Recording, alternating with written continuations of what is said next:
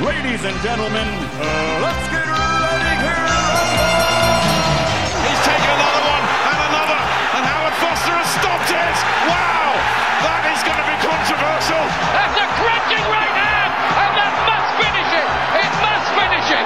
Taylor trying to catch himself, using his jab, eats a right hand, another right hand, and he goes down. Oh my goodness! The dream is made real. Ricky Hatton rocks the world with a truly stunning win over a modern legend. He is the champion of the world. Hello, we're back again. Raps on TV, reporting fresh from London, straight out of London. We've got a big show today. Not only do we have a great guest in the studio with us, we're also going to be breaking down the Ward versus Kovalev rematch, a fight that we were all waiting for, all salivating. Got a few rumours to talk about. Going to review the Ryan Burnett win over in Belfast. Great win for him to pick up the IBF. Also going to be talking about boxing news regarding Joshua Buatsi signing to Matchroom. And again, the supposed date and venue agreed for Mayweather versus McGregor. I'm going to hand over to my co-host Inam. Guten Tag. Guten Tag. Thank you all the guys all over the globe again. We really appreciate the support. Again, listeners all the way from the UK, US, South America to China, Russia, mainland Europe. Really appreciate the support and the growing support we're getting week in, week out. News of the week, we've got Eubank Abraham happening on the 15th of July, and Brandon Rios is back in the 147-pound division. How much of an impact can he really make? Let us know your thoughts on our Facebook page. Go in there and just let us know what you think. On tonight's show, we have 2016 Olympian and another star addition to Matchroom's fast-growing stable of ex-Olympians. 3-0 with a 100% KO ratio. From Hackney, East London, we've got Lawrence Okolie, along with one of his representatives, Will Harvey, from AJ Boxing. Thank you so much for joining us today, guys. Lawrence, do you have a few words before we start? Thank you for having me on the show. Shout out to all the listeners worldwide. My voice is not only going to be heard in Hackney, but now worldwide, so I'm happy about that. 100%. And just wanted to say, guys, for all the listeners, we will be opening the lines intermittently. 100%. Just don't forget, it's 2 segments. So the first segment, any questions you've got for Lawrence Okolie. Second segment, it's all about your comments for the Ward versus Kovalev 2 breakdown. But thank you again, guys, for joining us. Yeah, guys, just to remind you of the phone number, it's 01506 243 403. So make sure you dial in. Lawrence, at 17, you started boxing to lose some weight because you were diagnosed as obese. What made you decide on boxing? Really, I tried other sports beforehand. So I went to play football after school, but I was no good at it. No one ever picked me. I was picked last. I didn't really enjoy it. Did basketball, but I couldn't jump. And I even, tried to do gym, going for runs. And I remember a time when I was going to do a run with a few of my friends, and they were doing laps at the park, and I could barely finish one lap. So it just wasn't resonating with me. But as soon as one of my friends said, let's go down to the boxing gym, because he was already boxing, and I went in, something just clicked straight away, like just the sounds of the bags being punched, just seeing the hard work ethic. And also one thing that stuck with me is I wouldn't want to do 10 push-ups myself in the gym, but when you're in a boxing gym or you've got like a sort of a crowd, yeah, it's like you have to do 10 push-ups, and you might try and cheat and do 6, but someone's always watching you, and you're only cheating yourself as well. And if it's not the coach that's watching, it's another boxer will be looking and say, you only did 6. It will actually grass you up like that, will they? Yeah, wow. And even if they don't, tell the coach, they're telling you, I'm watching you not do your 10. Yeah. Like, we're in the boxing gym, you do your push-ups, you do your whatever. Yeah. And that sort of resonated with me, so that helped. I think that's almost as bad as somebody telling the coach, to be fair. Once somebody says to you, listen, mate, you didn't do your 10 push-ups, you want to push to get going. So, as Inam said, you started, there was a issue with obesity, or you were clinically obese. You were working in McDonald's, and we all know we know that's part of your story in a big fame. I mean, how did that transition out of stop working at McDonald's, eating the McDonald's food, and getting into boxing? How did that happen? Obviously, I was at McDonald's. It was all good there. I mean, there was a lot of young staff, so it was fun working there. But it just didn't.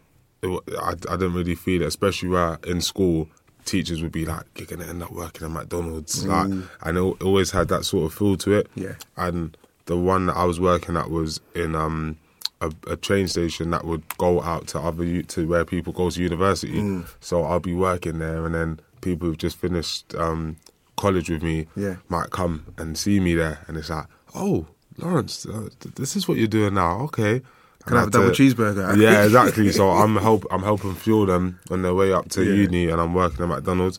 But then I was on break break during the Olympics because there was so much hype around the Olympics in 2012 because it was in London, and I watched Usain Bolt win a race and Anthony Joshua win a gold, and it all happened on at the very last bit of the Olympics. Wow. So that really resonated with me, and even though I didn't know I was going to get to Olympics or I didn't know how, I just remember thinking, A, it's motivational, inspirational, but B, I was thinking, this is going to do so much for the sport of boxing in England. Yeah. So I don't know, I didn't really envision how it would happen, but I just felt, like I can do this, and from there I just obviously stopped working there because I couldn't help myself. I'd have the double cheeseburgers on the break, I'd have the McFlurry, I'd go and take some extra chips and whatever, but obviously once I started knuckling down with training, having to make weight again, I couldn't do both at the same time, and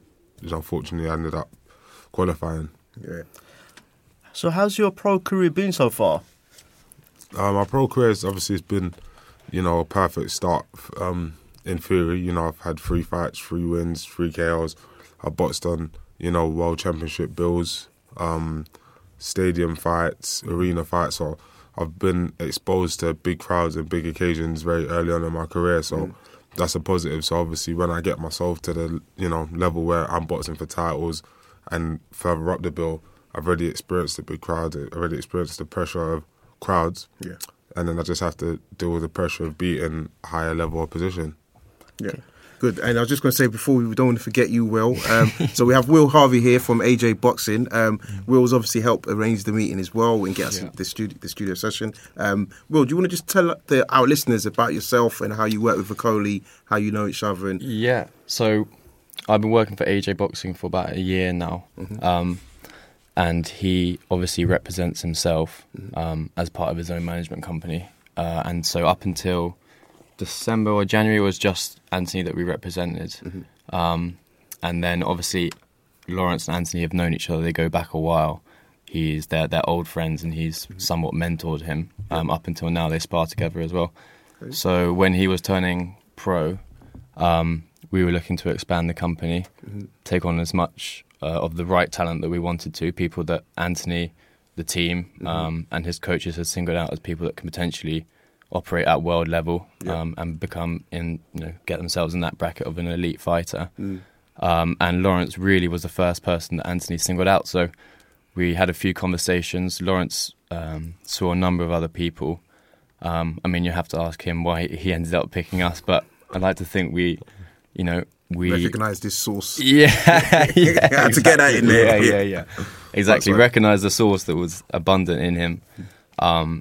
And we are quite a small company. We're growing quickly, but we want to work with the best, and we feel like what we've done with Anthony and the opportunities we've presented him and the way that we've helped his career grow, we can do for a lot of other people who fall under that bracket. And Lawrence was most definitely one of those characters. So it really seemed like a natural progression for us to start working together. Good. Yeah. So tell us about your time in Rio and how you felt once you qualified, Lawrence. Qualifying obviously was amazing because I got into the Great Britain team in November 2015.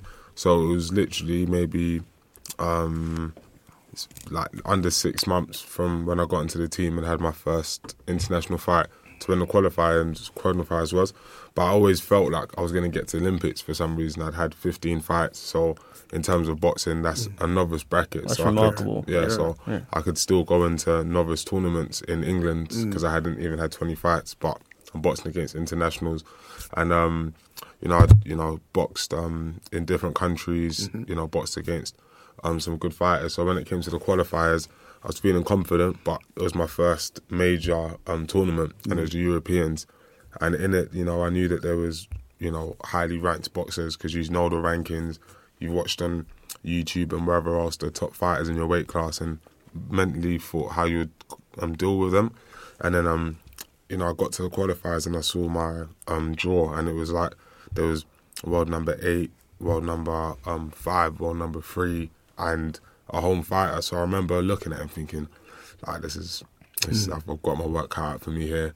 And in amateur boxing, it's not, I'm going to box X on this day and that's that. It's you box this country. If you win, you box this one, and then whoever wins out of these, and it's always constantly changing.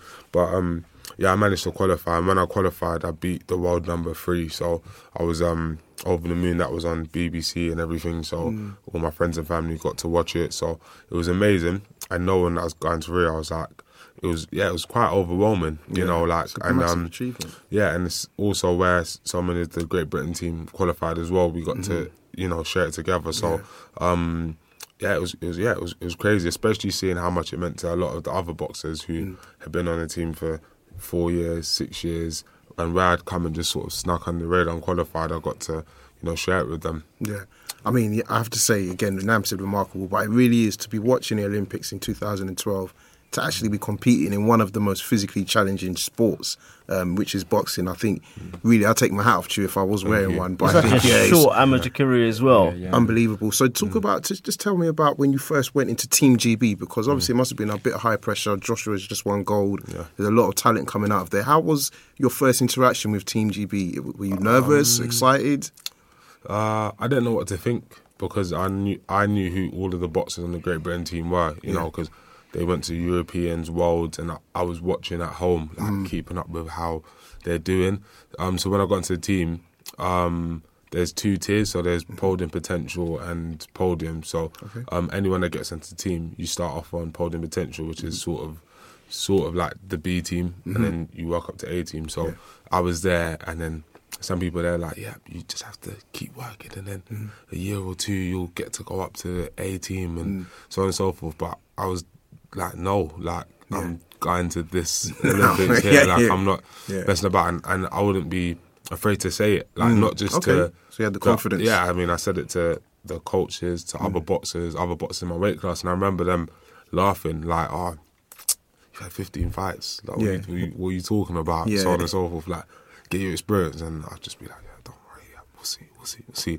Well, and like, now, some of the boxers, they were like, we actually thought you were crazy. Any names? Can you tell us who that was? I don't want to say any names. Don't expose them. Yeah. But some of them were like, we actually thought you were crazy. Then after I boxed in November, etc., December, I got told, you know what?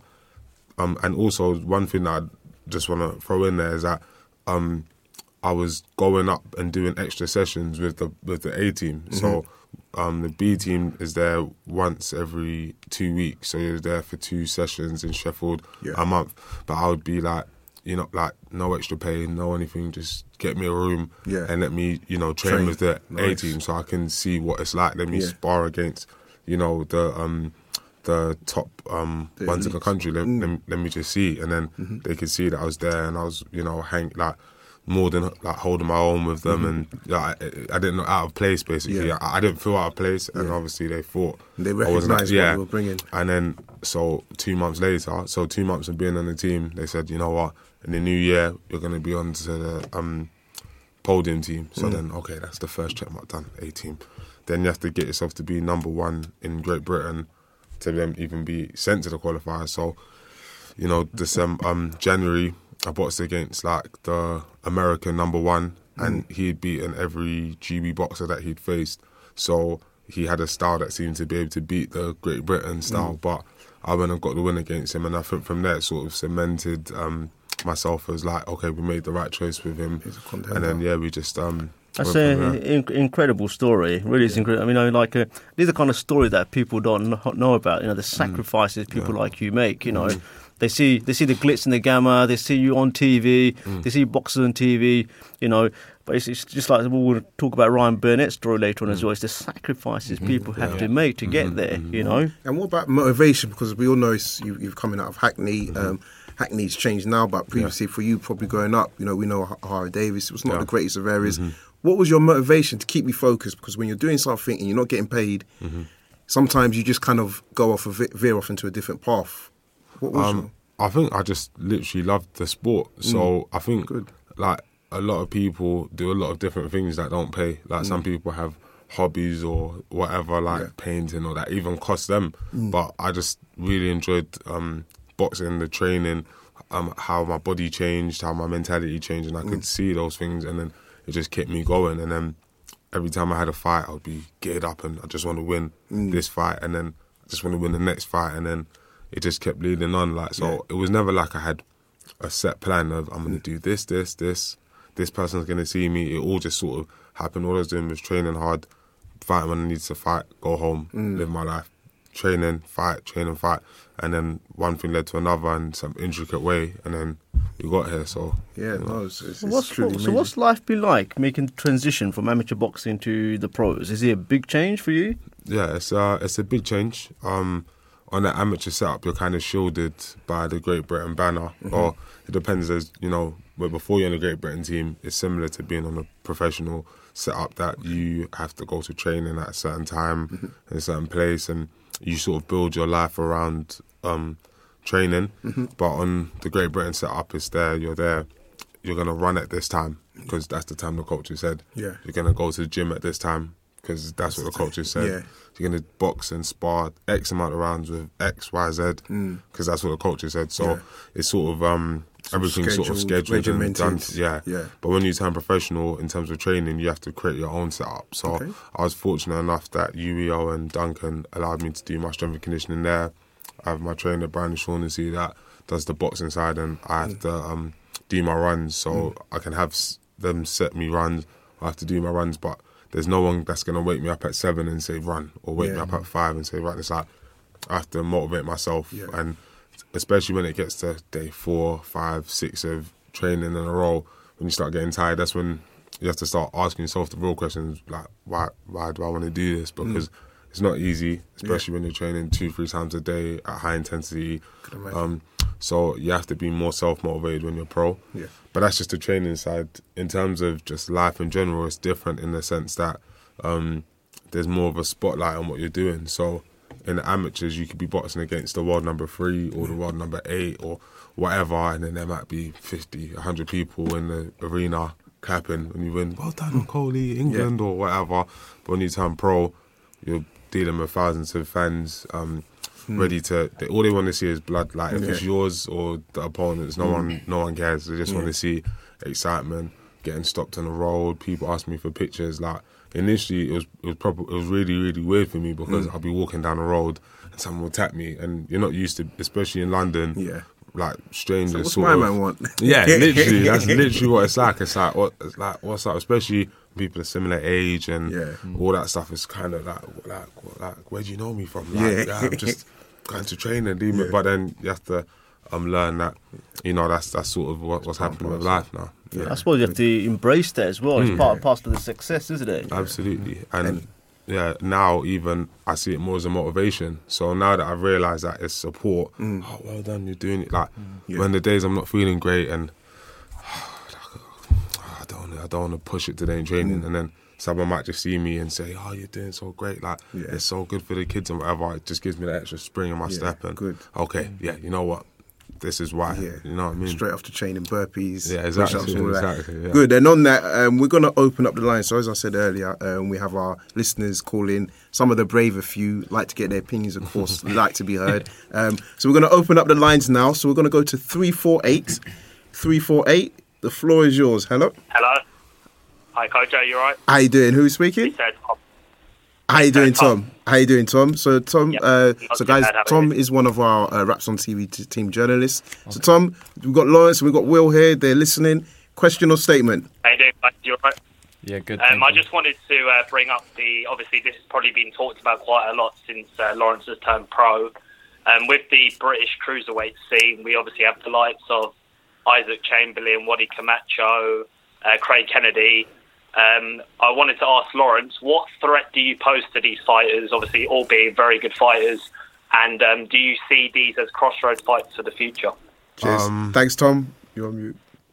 You go ahead. I see them all as crossroad fights. Once again, like, I'm not afraid to say I want to win world titles. I want to be at the pinnacle of the sport. So hopefully my hard work and talent will take me there. So those are all names that, I've thought about fighting and the danger I pose to them is that I'm obviously big, strong, athletic, a good puncher, good boxer, good thinker, and I train very hard. But I mean, we all train hard because it's our job. Yeah. But the danger is that at any time in a fight, like I can, not any fighter can knock any other fighter out. But obviously, you've got a reputation. I've got a reputation for it, not just as a pro, as an amateur, so on and so forth. So yeah, the danger is I can knock any of those guys out. Good. All right, so we're going to go out to 985.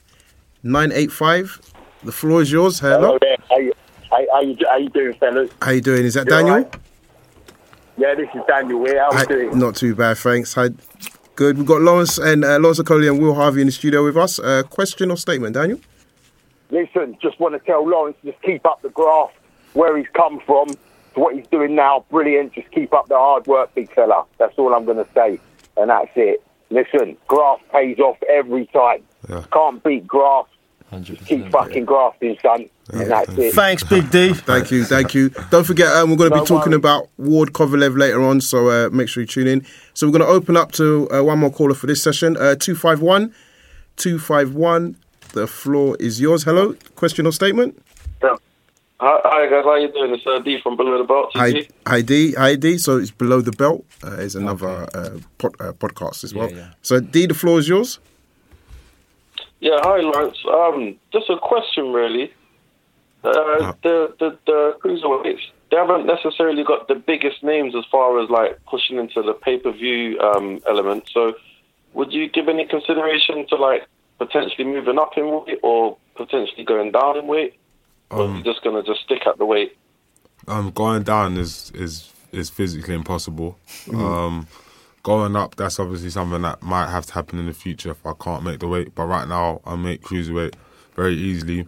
And in terms of creating names and pay-per-view, I think the most important thing is to the talent the light needs to be shunned, because there's a lot of talented cruiserweights, but they don't have many names and reputations. So what it really comes down to is hopefully I can continue to win, and then I'll bring light to the division, because for some reason in this country no one has ever qualified for the Olympics since before I was born. So now that there's an Olympian in the weight, it sort of brings attention. You hear the weight being said freely now, cruiserweight, where before you never used to hear about it. So hopefully, as long as I can keep doing what I'm doing, I feel like, I've said it before, every cruiserweight in Britain should be praying for my success until we fight each other. But yeah, I'm sure. As long as I keep doing what I'm doing, I think light will shine. Yeah. Thanks for that, D. Just wanted to say, guys, for everyone listening, stay on the line. We are going to open up again for more questions, and also for Ward versus Kovalev. So I'm going to go back, and this is more of a joke question, but slightly serious. Working in McDonald's, what was your burger of choice in terms of, did you have one of these secret menu burgers on lock, or? It depended. I mean, like when they had like promotional burgers, they would be bigger. So that's why I go for them. But I'm just gonna bigger in size as well, like stacking them up. Actually, but I'm just gonna give you guys a little insider tip. Yeah. No, not the burger analogy. An insider tip. So in McDonald's, I don't know if anyone knows this, but there's the same two burgers they use in a Big Mac and a double cheeseburger. Did you know that? No. So, 100%. I didn't believe it either, but the same patties that they use two to build a Big Mac. It's the same exact amount of meat that they use to build a double cheeseburger. Jeez. And I prefer the double cheeseburger, so I'll take two. Yeah. And that will come under my secret allowance. Yeah, okay. And I get double the amount of meat. Jeez. Strategic. But on dietary requirements, I read that I'll say change your diet, but are you a vegetarian, vegan, or you along the lines, you're quite plant-based? I'm in the middle of like vegan and vegetarian. Like I haven't made the full transition. Yeah. I mean, like I still have the occasional bit of chocolate. Yeah, don't worry. Chocolate, yeah. Your secret's safe with us. Yeah, but in terms of like, I haven't eaten like meat, eggs, drank milk or anything like that. But the other stuff that's like maybe got milk in it, for example, like I said, chocolate or whatever, I still have. But we're getting better. I think hopefully I'm gonna have some food sponsors that are gonna help me to make the transition a little bit better. And is that since you turned pro? And again, what made you make that decision? Oh, since my birthday last year, so in December. Yeah. And I think it's something I always kind of wanted to do. But obviously, once I had the freedom of training all round, it's like I could choose what time I trained, what I ate, what I decided to buy, what I didn't want to buy. So I sort of made the transition. I thought I'd give it, 3 or 4 weeks, see how I felt. Then after 3 or 4 weeks, I started to actually, like, mentally I felt like it was the right choice. So I said, you know what, let's do it for another month. And then after that, I just haven't looked back, and it's made a lot of difference in maintaining my weight, my recovery time. I don't know if it's all mental or placebo, but at the same time, it's not broken, so I'm going with it. Well, it's the mind, it's the mindset, isn't it? So even if something is just mental, as long as you believe it and you believe it's enhancing your performance, then at the end of the day, you're the one that's getting in the ring, right? So that's all that counts. So which promoters tried to sign you, Lawrence, and why ultimately did you sign with Eddie Hearn and Matchroom? I think the reason why I went with Eddie Hearn and Matchroom is I sort of saw it as the other people that tried to get in touch with me is what I like is working with people that I actually like as people, if that makes sense. So, for example, I like Anthony Joshua, I like Will Harvey, I like Freddie Hunt, I like big up. I like them. I like the coach that I have. So I can be loyal to them, and I feel that they can be loyal to me. So I have to push myself and run, and then eventually I have to, obviously whatever I make, I'm splitting, whatever. So I want to do it with people that I actually like. So with some of the other promoters, not saying I didn't like them, but in terms of could I go on a 2-hour car journey or a 6-hour plane journey with them and have a chat and not feel weird or awkward. Good banter. Yeah, exactly. Yeah. So that's one of the main things. Obviously, Sky Sports, there's a massive platform there. And obviously where Anthony Joshua, I'd already seen what he'd done with Anthony Joshua, with Luke Campbell, and a lot of the other Olympians. It just seemed like a natural sort of choice. So do you think Matchroom is just so far ahead of the competition? I mean, can you see any of the promoters, coming close to what they're achieving? I think right now they're just far too far in front. You never know what's going to happen at any time. But I think that not only the fighters that they've had and what they've shown they can do, it's the fighters that they're getting now. So not just the Olympians, they're getting other little fighters that you might not have known of yet, but you can just see the quality difference between the boxers that they've got and the quality of some of the other promoters. So that shows that in the next 2, 3, 5 years, they're going to have the stars of today are going to be gone, and then the ones here are going to come, and then the ones behind that are watching what's happening with the Olympians now or the other fighters now are looking Matchroom or the other ones. So whatever happens with us, if we're steered in the right way and we actually become names, then someone will fight and it just continues that way. I think. Sorry, what were you Well, no, I was going to say, and from our point of view as like advisors of his, when it comes to choosing a promoter, like he obviously talked to a whole variety of promoters, and financially some might have been throwing more at him, but what you get with Matchroom is the proper career, well-rounded career development. So not only is the platform 3, 4, 5 times as big as you'll get on with any other promoter via Sky Sports, the way that they progress you as a fighter, they've been doing it, like we said, with Luke Campbell, with Anthony Joshua, for years now, and they're the best in the business at it. And the shows that they put on, if you went to see a Matchroom show compared to a show from any one of the other promoters, it's just a different level. You won't get a Wembley or a Bramall Lane with anybody else. So for someone like Lawrence, that we're all in the sport to make money at the end of the day, because that's the most important thing for a fighter. But if you look at the long-term progression that you'll get with Matchroom, long-term, your earning potential will be 10 times what you might get in the first year with some other promoter. So I think for you, like you said, although you get on very well with Eddie, what he's done with the people before you made it quite an easy decision for you.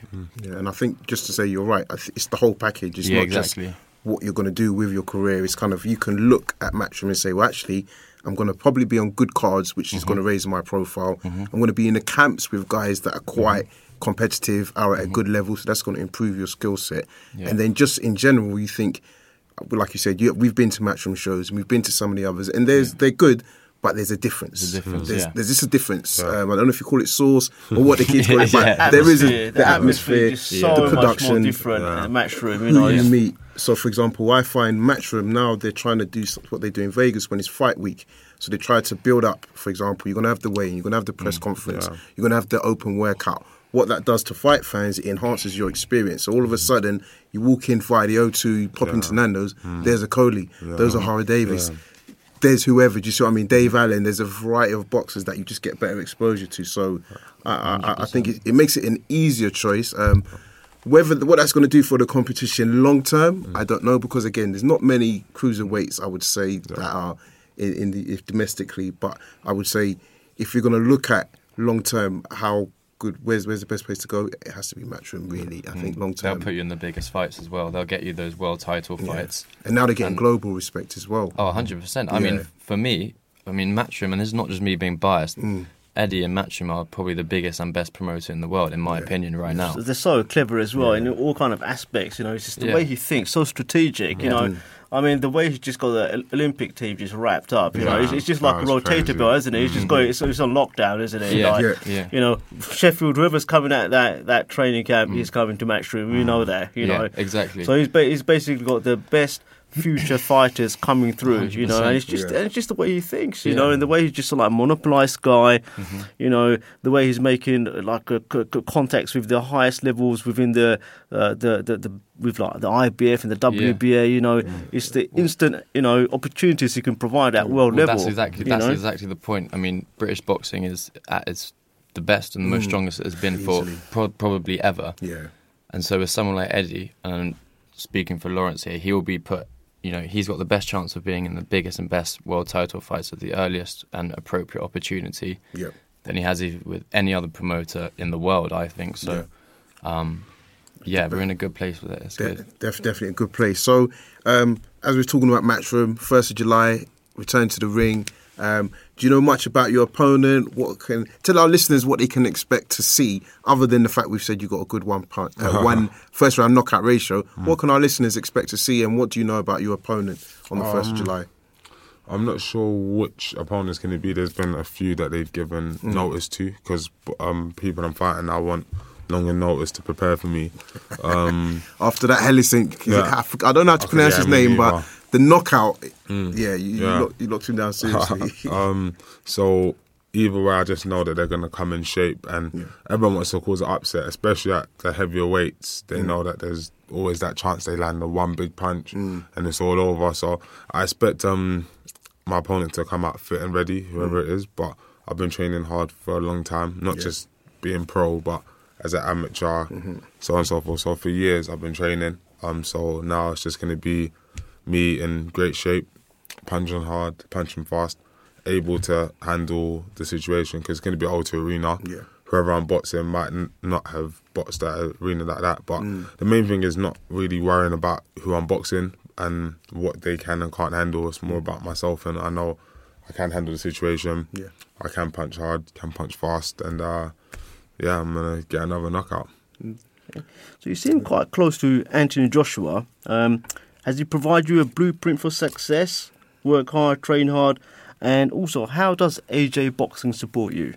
In terms of Anthony Joshua's blueprint, there is one there, but obviously the dynamics are always different depending on who it is and what's happening. So there's a blueprint there: train hard, fight hard, and win.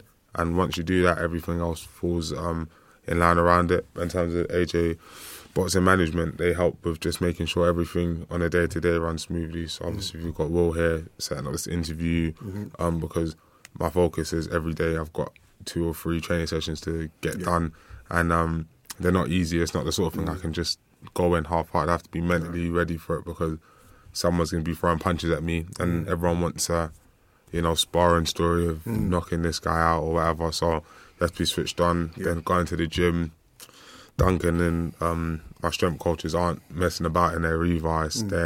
They're they've got goals for me that I don't want the goals, but they've got goals for me.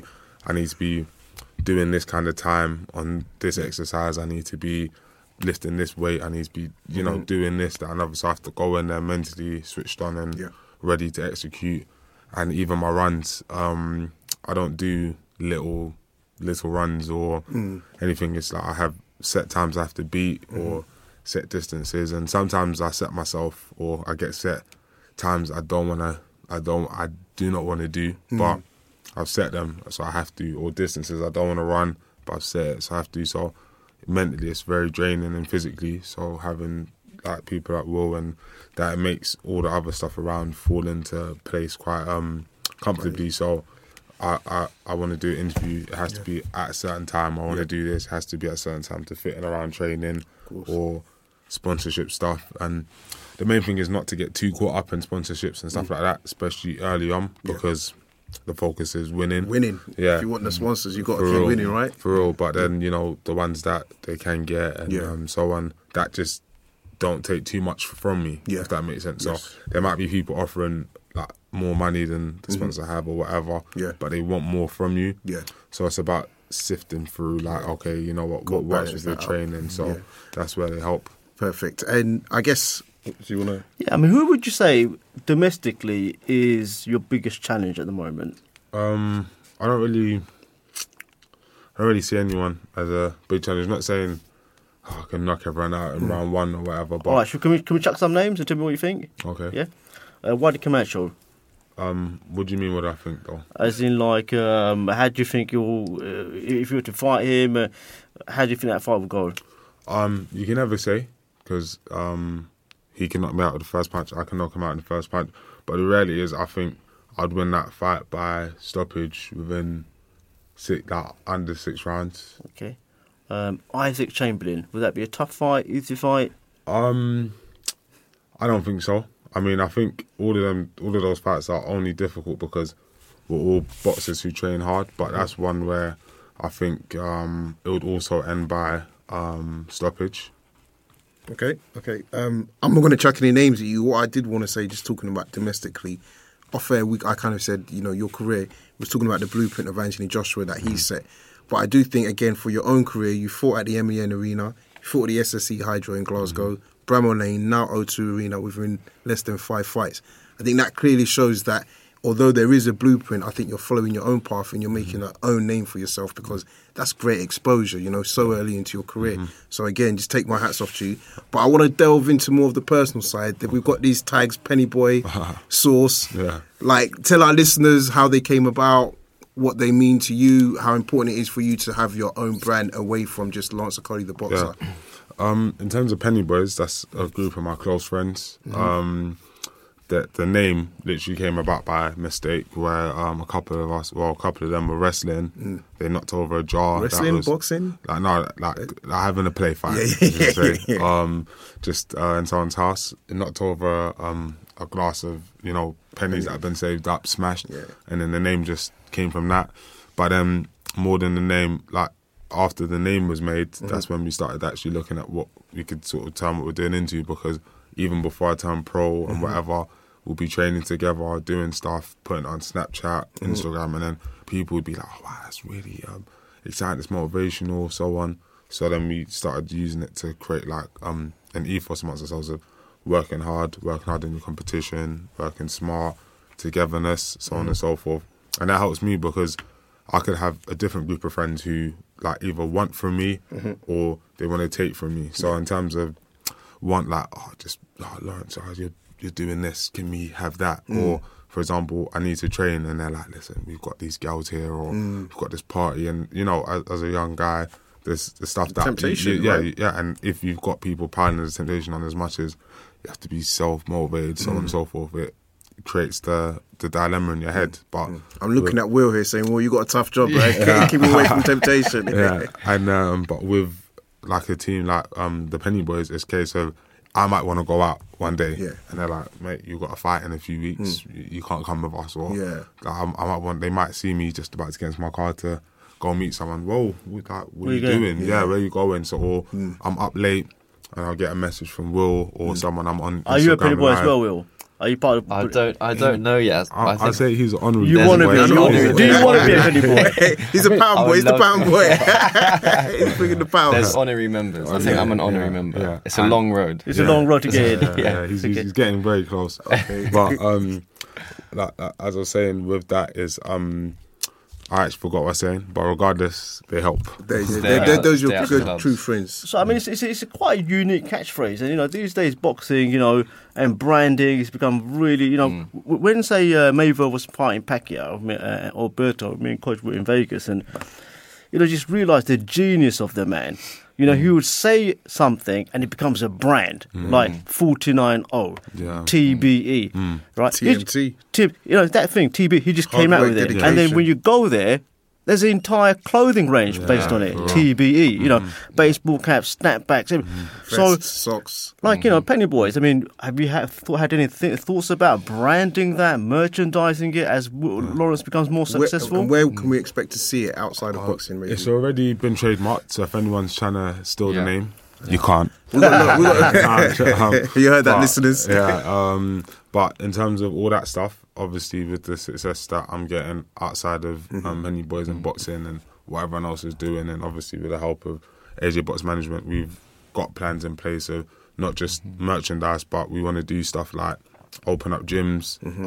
A lot of us work in either sports or mentoring, so we want to do stuff like creating schemes that are mixing sports and mentoring, like starting off in places like Hackney, because a lot of us come from there. Like my brother actually works in a place called Boxing Academy, which is a school that kids who struggle in other types of schools like get kicked out or whatever, instead of them being sent to other correctional facilities, they go to the Boxing Academy, which is split between boxing and getting the actual GCSEs. So, and what I like about it is the case of, like, say a kid's acting out, like speaking, when the teacher's speaking, instead of the teacher not being able to handle it and sending them outside and they get referrals, 10 push-ups. They don't do it, 20 push-ups.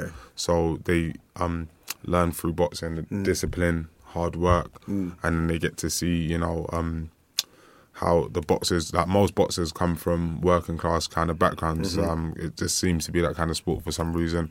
So there's a connection that they can get with boxers and see how fighting hard and working hard can change your life. So it doesn't have to be they have to become boxers, but that mindset helps them in whatever they want to do. So and don't take this the wrong way, but I think you've proven from coming from Hackney, becoming a professional boxer, that you've got weight in terms of being able to advise people. And I know, so I go to All Stars Boxing Gym. We've got actually Theophane there who's signed to Mayweather. When he walks in the gym and he says to the guys, listen, are you doing your burpees? Are you doing this? They listen. Why? Because one, he's done it, and two, he's got somewhere with it. And sometimes me, as a 9-to-5 worker, I can't be able to elaborate or stress the importance of just being disciplined, being focused in your life, the same way somebody that yourself can. And boxing in general gives people so many characters to their life. I mean, one of the things Spencer Fearon, who we're quite close with, he always says, step forward, don't be afraid, never step back, always step forward. And I think that's a good life mantra to have. So listen, I'm going to open up the lines again because I can see we've got a couple of calls. So going to go to 041. The floor is yours. Hello, who's speaking? Yeah. This is Kwame, man, from West London. How you doing, Kwame? You all right? Question or statement? Statement to Okolie. It's not Ghana versus Nigeria here, is it? It's not Ghana versus Nigeria here, is it? I hear you, Kwame. No, we're rooting for him at the Olympics, man. It was a shame that he didn't come through. And I just wanted to ask him if he had a chance, will he fight that guy from Cuba again? Absolutely. I feel like he took a piece of me with him wherever he went. So as much as I want to move on, but he's one of the best boxers at the weight class in the world at the moment, and that we've seen for a long time. He's boxed in multiple Olympics, and I boxed him in my 24th and 26th fight, where he'd had hundreds of fights, but just to be able to test myself and see the work I've put in since then and the work I'm going to continue to put in will be a good benchmark. He's obviously someone that obviously once you have a fight with someone, you learn to respect them. I definitely would embrace a fight, but if not, we do have plans of going actually to places like Cuba and Kazakhstan to get some work in with those boxers there. Cheers. Kwame, statement? Or are you going to... Yo, guys, before I forget, man, love the show. You know us, man. We're loving the amount of guys that you're getting in the studio. We want to get more. We're following you guys up. I wanted to say something about the Ward Kovalev fight, but I don't think that it's generating enough. There's enough animosity there to generate a lot of crowd over there. But just a last one to Okolie as well. Just want to say big up. I hope we see you on the TV more often. Is there any chance that you're going to be top billing at some point? 1st of July, but let him answer. I'll be boxing on TV again 1st of July, but top in the bills is definitely something that I believe will happen in my career. I just have to keep getting experience, and as soon as I start boxing for titles, we got to start topping bills. I'm gonna open it up to another caller. I've got an anonymous, so I'm gonna check you out. But I do have your number. Hello, who's speaking? You see, they always drop. And 822, the floor is yours. Hello. Hello there. Hi, who's speaking? Hello, guys. Yes, Graham calling from Reading. How you doing, Graham? You all right? Hi, Graham. Thanks for calling in. I'm very well, thank you. Hi, Good. guys. You all right? First of all, congratulations on the show. Really good. you. I don't listen to any boxing shows, but I do like yours. So Thank you well very done for much. Appreciate that. that. I've got one question to Lawrence, and then I've got a statement about the Ward Kovalev fight. Perfect. So, question to Lawrence, and apologies on putting you on the spot with this one. You're obviously at the beginning of your career as a professional, but I wondered if you had any aspirations as to how long you think it should take before you have your first title fight. It depends. Which title are you asking? Should we say British? Any title. Um, Sorry, I was on about world title. Okay, world title. Okay. Personally, I think maybe 3 years, but my coach seems to think it would take 2 years, but we'll have to see. So and 1 minute. So he's just got a statement on Ward's. Sorry, Graham, do you want to? Yeah, cool. So statement on Ward Kovalev. My prediction is it will be the same fight as last time. Ward will win on points. The only difference will be that I don't think Ward will get buzzed at all. Yeah, Ward. So Graham, listen, first time caller, we're going to need you to call in next week to talk about your pick and your prediction. But thank you very much for the support. Fine. Cheers. Thank you. Cheers. Perfect. I'm sorry, Nam, you were saying. Yeah, so I'm going to say, to fight for a world title in 2 years, how many fights are you going to be having? I'm having 8 within the first year, and then we'll figure out, depending on how we're there's going to be like a lot of fights we're going to have to pack in the next 2 years, in the weight class that I'm in, you see people boxing for world titles in 10 fights, 15 fights. Okay. So it's a thin division. It's not like once you're fit enough and like obviously you've got a good enough boxing ability, the opportunities do arise. So that's it. It's not like welterweights and stuff where everyone's around that weight from welterweight to super middleweight. It's a case where at like this weight, it's a very sort of, I think this is very, very, very thin. Any preferred routes? You got any preferred routes you want to go down? Personally, I'd want to win a British title before I win a world title, just because I never won a ABA title, which is the amateur British title. So it would be nice for me to win something like that. Even though I went and represented Great Britain in the Olympics, I don't have like a piece that says this is me, like number one in Britain. So I definitely like that. But I think once I'm physically fit and robust enough to do 12 rounds of hard fighting, being punching back, then as much as there's a difference in class, there's not much different physically from doing 12 rounds for a British title and doing 12 rounds for a world title. But we'll have to wait and see when we get there. Fantastic. Perfect, guys. So thank you very much. So we're going to switch it up now and move on to the big fight of the weekend, Ward versus Kovalev. So last year, November, we saw two, I would say, probably pound for pound sort of kings of that division come together to fight for the light heavyweight belts across all levels. Slightly controversial. We're going to go into fight week, what we expect to see from the weigh-in, the press conference. But I guess what I really wanted to kind of say to the guys is, like, you know, first fight, Ward win. Second one's come about. Do we feel this is a grudge match? Yeah, I definitely think it's a grudge match. Some of the stuff that's been said on both sides, you know, Ward saying that Kovalev's making excuses, Kovalev saying that he's going to end Ward's career, and you know, them two going back and forth. I think those two men, as much as they respect each other as fighters, they don't like each other as two individuals. Yeah. Do you feel that Kovalev saying that I'm going to end his career is a bit too much, or do you think it's the way things go? That's boxing. I think it depends on who you are and who's listening. Yeah. For me, obviously, I'm a boxer and I wouldn't want anyone to end my career or to end anyone's career. But I think he wants to get to Ward and really hurt him, and even if it's just mind games, you know, he's the crusher, you know, dangerous punt. So I think he wants to let him know. I think he means it.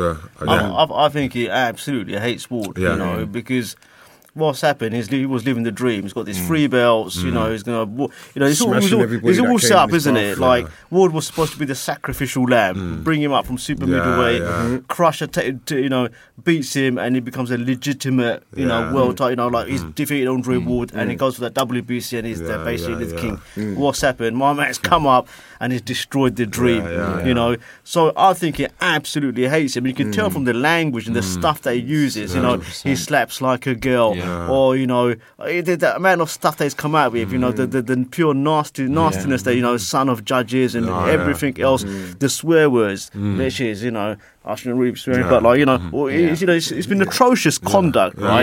And I think from Ward's perspective, Ward is someone that is a highly principled guy. He's a very, very ethical guy, very, very high moral principle, high moral fibre. You know, he's a very different kettle of fish from Kovalev, and I think the way Kovalev's conducted himself, Ward has said, I've lost respect for him as a man. You know, and that is for me the ultimate difference between the two. I think, you know? Kovalev also truly believed that he won that fight. Now, I think if you watch it back, I think if you know boxing, you know that, in my opinion anyway, Ward won that fight quite comfortably. But Kovalev was definitely putting more pressure on him throughout the fight and seemed to be doing the more of the work. And I think he came out of that genuinely believing that he'd been slightly robbed. So it's definitely got his back up. So while Ward is, you know, playing it cool and the classy character, I think that Kovalev's definitely feeling begrudged from the first fight. So I think he's meaning everything he says when he comes in here, that he really actually truly wants to hurt him.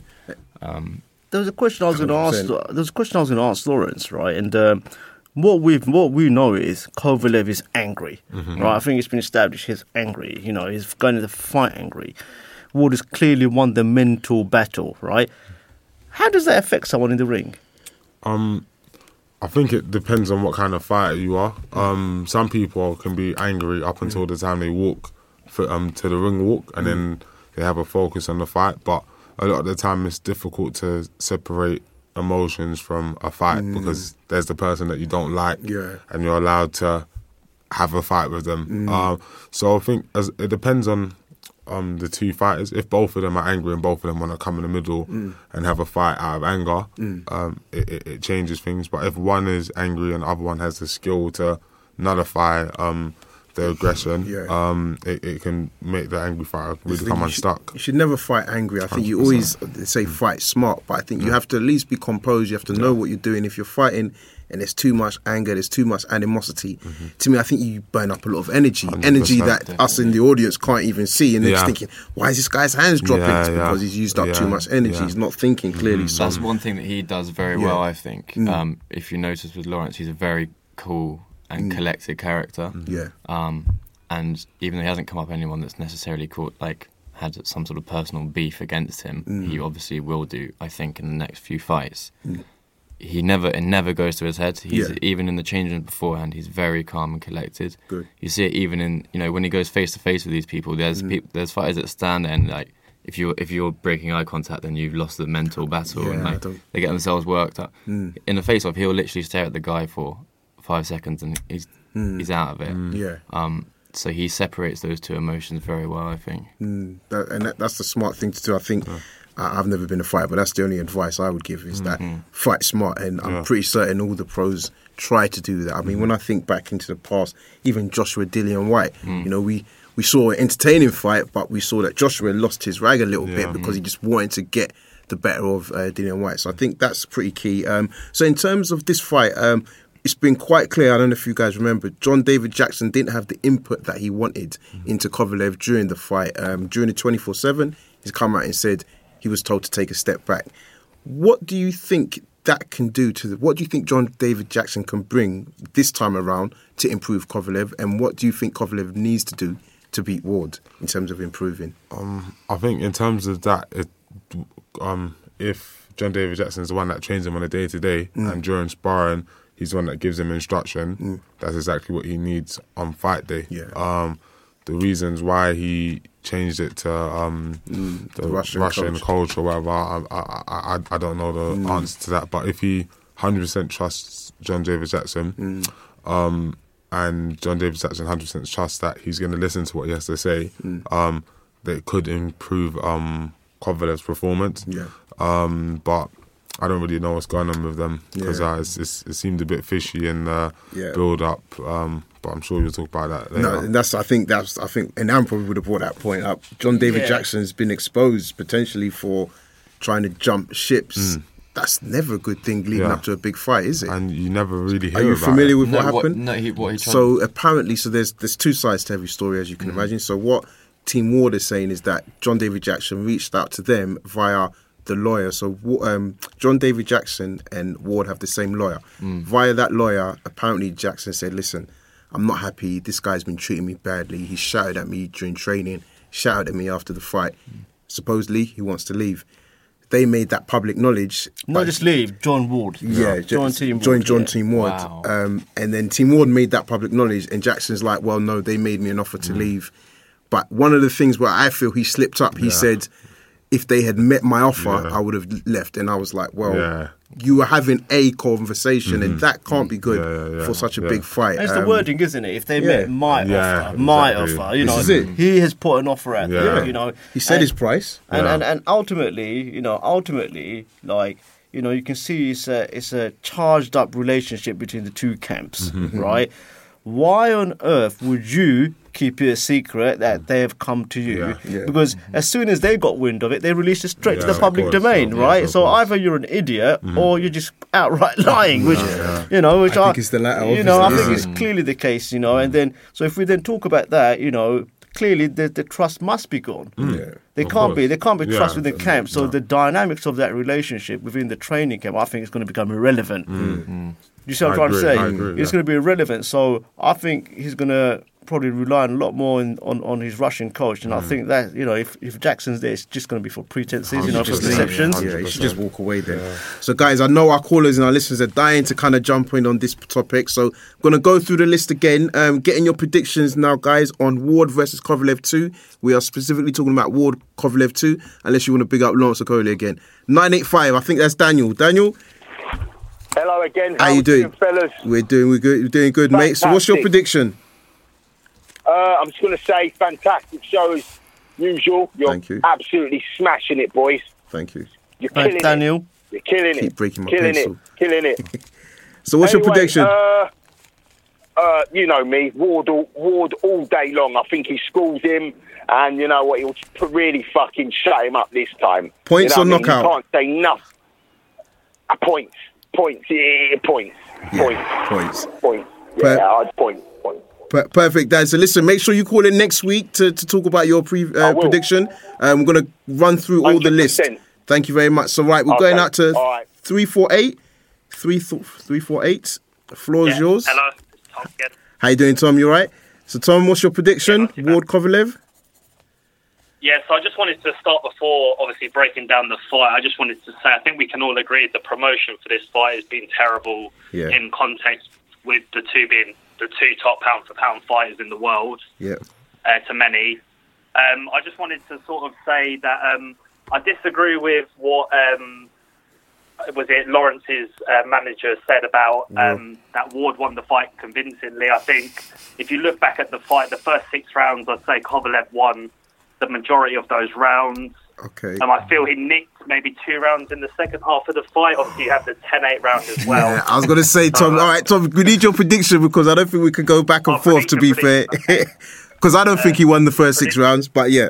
Basically, Tom's saying Ward won 2 rounds. Yeah. No. Right. All right. So, Tom, what's your prediction? Sorry. So, prediction, I'm going to say Kovalev late stoppage. Late stoppage, perfect. Any round? Feel like putting a bit, saying a round? In terms of the round, I don't know. It's just the way Ward and Kovalev both approached the opening affairs. I think Kovalev might just break him down. I think he might land a bit more flush this time. Perfect. Thank you very much, Tom. Keep supporting, and we will speak to you next week. 251. Hello. Yeah, hi. It's Below the Belt TV again. How you doing, Below the Belt? What's your prediction? I would go with Ward. I think he's got the better boxing brain anyway, and he's felt the power that Kovalev has. And it sounds like Kovalev's entire camp is in a bit of disarray with the coach, considering going elsewhere for money. But don't get me wrong, at the same time, obviously, Sergey is really, really top level fighter. But I think Ward wins. Okay, perfect. Thank you very much. We've got that noted down. Again, guys, make sure you call in. So just blitzing through. So I've got an anonymous number. I'm trying to see if they will talk. Hello. Hello. Hi, hello. Hello. Hello. Yes, first time caller. Oh, you're listening to the show, I think. Sorry. Can you put the sound back on? Because we can hear the echo. Okay. Hold on. All right, I'm going to come back to you, anonymous. 319. Hello. Yeah, it's Umar, boys. How you doing? Not too bad. Omar? Did you say Omar? Yeah, it's me. How you doing? You all right?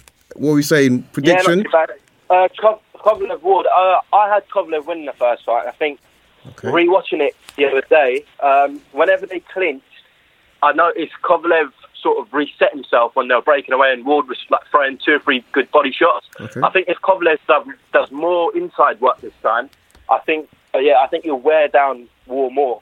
Kovalev's a much better boxer for me in terms of landing sort of straight jabs and got more power. But if he just does more inside work, I have him winning this.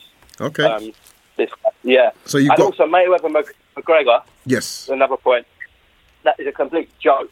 Can't blame Mayweather and McGregor for taking it. Obviously, money talks. But to have it before Golovkin, Canelo, it's going to do so many more views, and I think it's just bad for boxing. I think it's really bad. But oh well. Yeah, and we'll definitely pick up on that later. So, Umar, just to confirm, you're saying Kovalev points or stoppage? I'm going Kovalev point as long as he does more body work this time. Okay. But there's no caveat in your prediction, eh? I'm writing down Kovalev. I'm going Kovalev points. All right, wicked. All right, thank you very much, Umar. I'm going to move on because I want to try and get all the predictions as possible. 081. How you doing, guys? Nicholas here. How you doing, Nicholas? I'm good. You guys good? We're good, mate. Prediction? All right, prediction. Just before the prediction, I just wanted to say, just big up to Lawrence. I wish you all the best in your career, and I definitely will be looking out for you. Hope that you'll be as much successful as you can be. Thank you. And Thank you. As for the prediction, I'm definitely going to go with Ward again. I went with Ward the first time. I think the only difference is going to be that it's going to be actually even easier for Ward. It's going to be an easier fight because the first fight, it kind of borrowed him and beat him in his own game. And I think this fight is just going to give him a proper boxing lesson. And it's not going to be as close as the first fight. That's my prediction. Perfect. It's going to be on points. It won't be a knockout. Points, yeah. It's going to win by points, but it will be a boxing lesson. That's what I reckon. Perfect. Schooling. Thank you very much, Nicholas. Moving on. Sorry, guys, trying to blitz through this. 142. The floor is yours. Hey guys, how you doing? It's Mark. How you doing, Mark? Mark, how you doing? You all right? You all right? Yeah, good, Inama. How are you, mate? Very You good. both okay? Very good. Mark was Both one of well. our competition winners for Kell Brook versus Errol Spence, but unfortunately couldn't make it. But yeah, Mark, thank you so much, mate, for calling in. Hey, it's all right. Just the show is just going from strength to strength, so just keep up the good work, guys. And Thank you. Lawrence, it's a pleasure to watch your progression through the ranks. So I look forward to watching the rest of it. Perfect. So, Mark, what's your prediction? Ward versus Kovalev? I think Kovalev's going to stick it all over him this time. Okay. And what are you saying? Points, stoppage? Yeah, I think it's a point. To be honest, I really don't care who wins. I just think Kovalev will come with more aggression in this fight. I think he will have learned from the last fight, as will have Ward, and obviously Ward's a cracking fighter as well. So, but it'd just be really interesting. Just what a great fight for the sport. Perfect. Thank you very much, Mark. We're going to move on. This is going to be our last call out for this evening before we go on to a further breakdown. 860. The floor is all yours. Enjoy it. Who's speaking?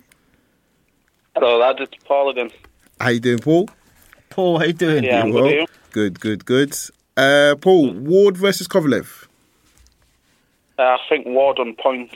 I think last half of the fight, he worked Kovalev out, and I think he's going to start the same way. Yeah. But also, Kovalev's fighting angry this time, so he's not going to be as focused. So I think as long as Ward weathers the early storm, I think he's going to beat him on points. Perfect. Thank you very much, Paul. So listen, thanks for calling No in problem. and enjoy the fight. And for everybody that's called in so far tonight, please make sure you enjoy the fight because we're all looking forward to it. Just to start talking about it a bit more in terms of a breakdown. First fight, Will, you said something. You said, you thought it was an easy decision. I have to say, although I did feel it was a close fight, I felt that you could see where Ward was dominating. So, for example, Kovalev just kept chasing him. He wasn't cutting the ring down smartly enough. When he was throwing punches, he just started throwing one punch as opposed to early in the rounds. He was throwing at least two or three. So for me, Ward became the clear winner going down the stretch. I think the beauty of this fight, as a boxing fan, I would say, is that there's so many different opinions. So you've heard the guys calling, some are saying Kovalev, some are saying Ward. Around the world, people are saying that. And I think at the end of the day, it shows it's a close fight. And that's all we want. I'm going to go around the table now, give a bit of, or ask you guys your predictions. Happy for you to give additional analysis. So now I'll start with you. What's happening Saturday night? I think Ward will win, and he's going to win even more comprehensively this time. I just think he's just a unique talent, very, very clever, very much in the kind of Mayweather mould, uses logic, and he just... Ring IQ. Ring IQ, just another planet. And the thing is, he's been in with this guy already. The way he just adapted in that first fight was incredible. I mean, after he got knocked down, I'm looking at it thinking, oh my God, right? And I thought, Kovalev is just too big. That was my initial impression. I thought he was just too big. It's a step too far. Too powerful. But the way he just adjusted, man, it was incredible. He just did it. The inside. He just started fighting on the inside. Didn't allow Kovalev to drive and create any kind of power. He's been in that scenario, so he just makes me think. He knows Kovalev now. The second fight, for me, it's going to be even more comprehensive win for him. I think it's going to be a schooling. So talking Wards. Will? Yeah. I was thinking exactly the same thing. I think Ward's going to win on points, and it's going to be wider than the first fight because I felt second 6 rounds of the first fight, Ward figured him out, and by the end was schooling him, like you say. I think also we've got the fact that Kovalev is angry. He's going in there wanting to, as we discussed earlier, end the guy's career. So he's going to be on the front foot a lot more, which I think plays into Ward's hands. Yep. And I think also he knows that he's not going to beat him over 12 rounds on points, so I feel like he's got to get the stoppage to win. And again, that's going to play into Ward's hands. I think he's just going to pick him off for 12 rounds very easily, and he'll win wider. Yep. Big man Okolie, Lawrence? Personally, I think it's not going to be as straightforward as that. I think, like I said, for the first 3 or 4 rounds, Kovalev's going to be extremely dangerous because he is bigger, got longer reach. And as much as Ward is a talented fighter, one of the best we've seen, I think just that physical presence and the fact that Kovalev is a good fighter, not as great a fighter as Ward, it means that for the first 1 to 4 rounds, Kovalev's going to be extremely dangerous, but I think it'll be the same sort of pattern that he's dominating in the beginning, and then Ward will break him down, because I don't think it was anything to do with Kovalev's training that made him get tired, because he's a professional fighter who had months of training. It's more the case that Ward's body shots, Ward's movement started to tire him out. And if Kovalev can't get to him very early and hurt him and capitalise on it, then Ward will continue the movement, boxing, picking feints and dance his way to a comfortable win. If not, because this fight, I'm sure Ward, obviously knowing Kovalev, Ward might even be the one to get the stoppage if he breaks Kovalev down earlier, and he might just wear him out to the point of the stoppage. So you're saying Ward? I'm saying Kovalev. If Kovalev's going to win, it would be an early knockout, or Ward will probably win on points. Sounds like sitting on the fence. I was just about to say, I mean, luckily there's a bit of distance, so I can say that. Will, you're not so great, you're a bit too close, but no, come on, mate, you got to pick one. Oh, as in one. It's got to be one. Great analysis though, but it has to be one. I think more the favours towards Ward.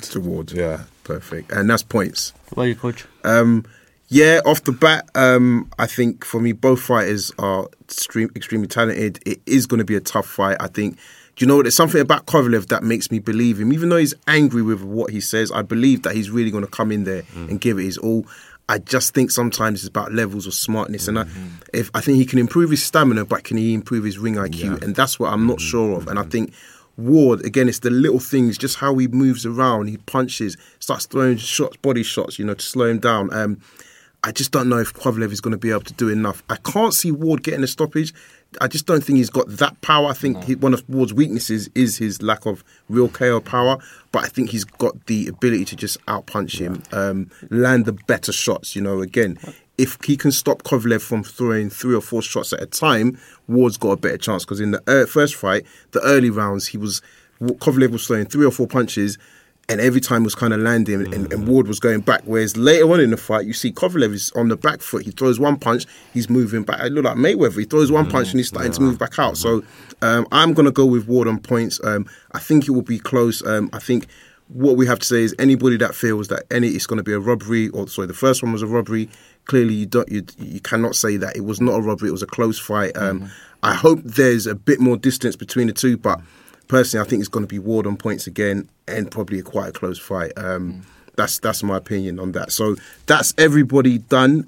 So we're going to quickly move on before we roll out the show. Haskins, Burnett, and now you want to quickly touch on that? Yeah, so, Ryan Bennett brings Lee Haskins over to Belfast, wins the IBF bantamweight, but his story is inspirational. It's an incredible story. I don't know if you guys know the background behind it. So he's come up from Ireland, starts training with Ricky Hatton. A doctor comes in, the doctor signs him off with a brain injury, so he pretty much loses his license.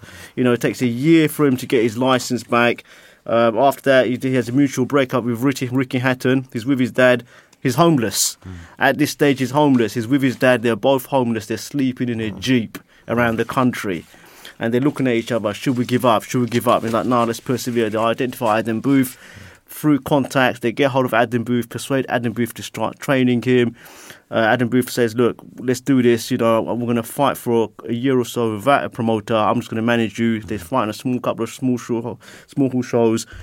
Get in touch with Matchroom. And look how it's another brilliant example of a Rocky-style story. Rags to riches. Rags to riches. A guy with his dad, sleeping in a jeep throughout the streets of London, finding parking spaces and sleeping. Going and getting themselves clean in somebody's house that they might know. And from that to going to Belfast, back to his hometown to become world champion. What an incredible story. Perfect brilliant story, Perfect. So on that, because we're going to move on, another guy that you know well, Team GP, Buatsi, now signed to Matchroom. I mean, again, it just kind of shows that from the Olympics into Matchroom is the straight path. But tell us what our listeners can expect from Buatsi. You've obviously been on tour with him. Yeah, I mean, I've seen him not just in the Olympics, but in other tournaments. Yeah. And, I was just a little bit less excited about him turning pro than myself. That's how excited I was about him turning pro. He's got an amazing style that will adapt to the pros. He goes in with the mentality, it's me or them. Yeah. And that's that. Yeah. You know what I mean? So there's no games. Yeah, it's going to be extremely exciting. Mm-hmm. And not to mention, he's a good boxer. He's not, because everyone's seen him knock so many people out. Yeah. They think he's just this big brawler, but he's got skill to match it. Great fitness. Done well in Rio, obviously. I'm excited about him. Yeah. So, I mean, from your point of view, obviously, you're both part of Matchroom, quite close, GB Olympics. Like, what was going on with the Jollof Wars? Like, you know that Ghana's holding it up, man. I hope you didn't try to bring that up too much. Yeah, we were sharing a room in Rio. Yeah. We were sharing a room. So we agreed to not let that get in the way Yeah. or anything. And still support each other. Yeah, and we just left that. I like that. Perfect. What is it about Olympians that Eddie Hearn thinks is a key to success? Clearly, he's identified something. He thinks this is it. It's like a rotator belt. Why is he targeting Olympians? Is it marketability? Is it they come with a story of representing the country? I think it's to do with that, and also to do with the level to get to the Olympics. So I mean, you don't just have to be the best in Great Britain. You have to be the best on your continent. And then obviously one of the best in the world to get to Olympic Games, because you have to qualify by being, like I said, either the best in your continent or one of the best in the world, and you're boxing against the best boxers from all different countries and having to maintain your head and operate at a high level with a lot of pressure. So I think those skills translate well into professionals, being able to handle big occasions, boxing at a high level, and keeping your head. So those things translate into the pros. Why does the GB squad have such a successful group of amateurs? You know, it's just name after name after name. What is driving that success? I think the coaches are fantastic and they've got a great setup there. But I think everything all round is done. So in terms of your strength and conditioning set, your run set, the analysis is set, and it's all the little stuff that makes a big difference. So, for example, we have video analysis, so we'll look at archives of whoever we're going to fight the next day and see their strengths and weaknesses, and then you have the whole night or the whole day before you box to mull it over. Physios, whenever you get little injuries that might take someone out of a tournament, they know what stretches to do or how many minutes to ice it for, and those make a difference in the longevity in the tournament. So it's just all round, and the fact that there's a team. So there's 10 boxers or however many boxers in the tournament who all get to the camaraderie, walking around together, making sure each other's on weight, not snacking, whatever. And then when it's time to fight, you've got a team of boxers cheering you on. So I think that all of those things come together. And the final bit is it's extremely competitive, because there's not just 10 boxers for the 10 weight classes. There's 30 or 40, so there's 2 or 3 in every weight class. So every single day when you're waking up, they might not say it, but you're looking over at the number 2 and number 3, and they're looking over at you, and you're going for that run. And who finishes first? Is it the number 1 that finishes first, or is it number 2 and 3 that are hungry? So when you're on top, you have to fend off the other 2, and when you're number 2 and 3, you have to battle to catch up. So that competitive, it doesn't get hostile, but it's extremely competitive, and you know that only one person gets to go to a major tournament, so you do whatever it takes to be that one. So every time you spar, you have a set thing you're working on, but if you can get one over, you will. And it just helps push each other on. And it's like you said, I mean, it's like being world champion. The hard work really starts once you get your first belt, whatever level, because actually that's when all the targets are on your back and everybody wants a shot at you, and they're comparing you to the other champions. So definitely, I can believe the hard work starts. I guess, Will, just a question for you, and it's just, again, for you to expand on however much you like. In terms of AJ Boxing and what the vision is for the company, do you want to just maybe just tell our listeners what you can about AJ Boxing and the vision? Where we want to go with it? Yes. Like I said, I mean, as you guys I'm sure know, boxing traditionally is quite a tricky business, particularly for the boxers, and a lot of them get treated very badly and don't get the fair share of what they're entitled to. So Anthony, although that's never happened to him, he's grown up in the sport and he's grown up in a background where that sort of stuff goes on, and he knows people that have been treated badly and not treated in the right way, both in life and within the industry. And so when he got the platform that he got through the Olympics and then doing what he's done so far in the professional ranks, firstly, is a very entrepreneurial person, as Lawrence knows. He likes to do things his own way. That's why he started AJ Boxing. He had offers from massive agencies around the world, but for that specific reason I explained just now, he wanted to do his own thing. Yeah. So, having established himself and established AJ Boxing, he then saw the opportunity to expand on that from a business perspective and start representing talent. And we're very early into the stage now. The company's been formed just over a year.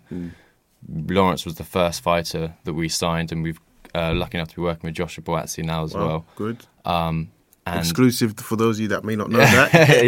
yeah, semi-exclusive. But yeah, so we want to build a stable out of the right people, like I said earlier, that we think are going to have the potential to go all the way. And we want to ensure that they're treated with respect and in the right manner, so that they come out of this sport at the other end fully set up for a life financially and outside of boxing, media-wise, in terms of a career, because it's a short game.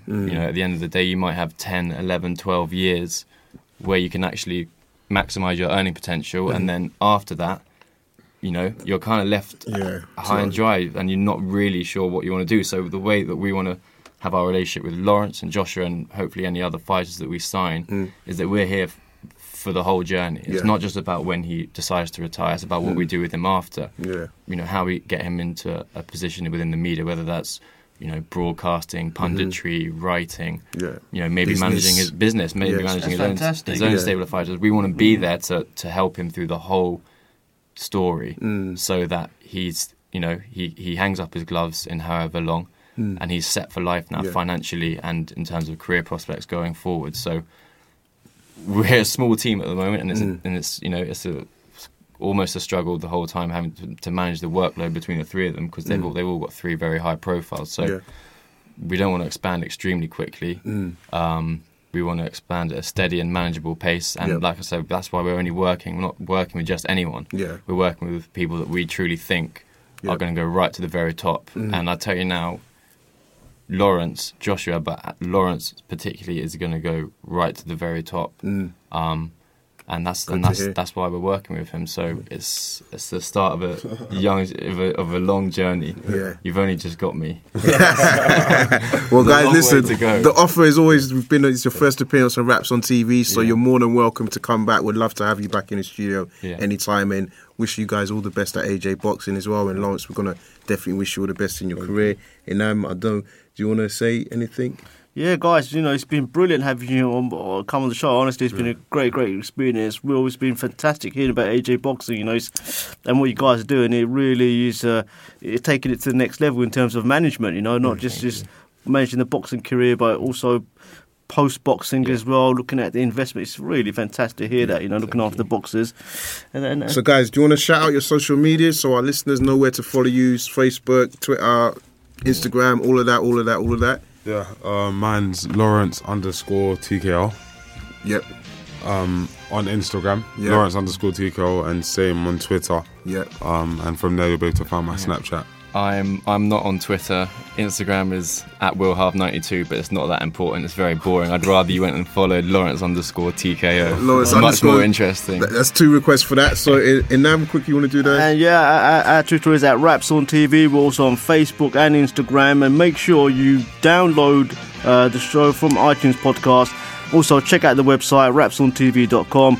And one final thing, we're always looking to expand with the team. We've got 7-8 guys on the team right now. And if you want to join the team in writing, media production, anything like that, do get in touch. So just want to say thanks to all the listeners, everybody that's supporting, everybody that's called in, all around the globe, all of that. One big shout out to Paul Smith. Good luck on your title fight this Saturday. Thanks for being a guest previously, and we wish you all the best. Guys, until next week, enjoy Ward versus Kovalev 2. Lawrence Okolie.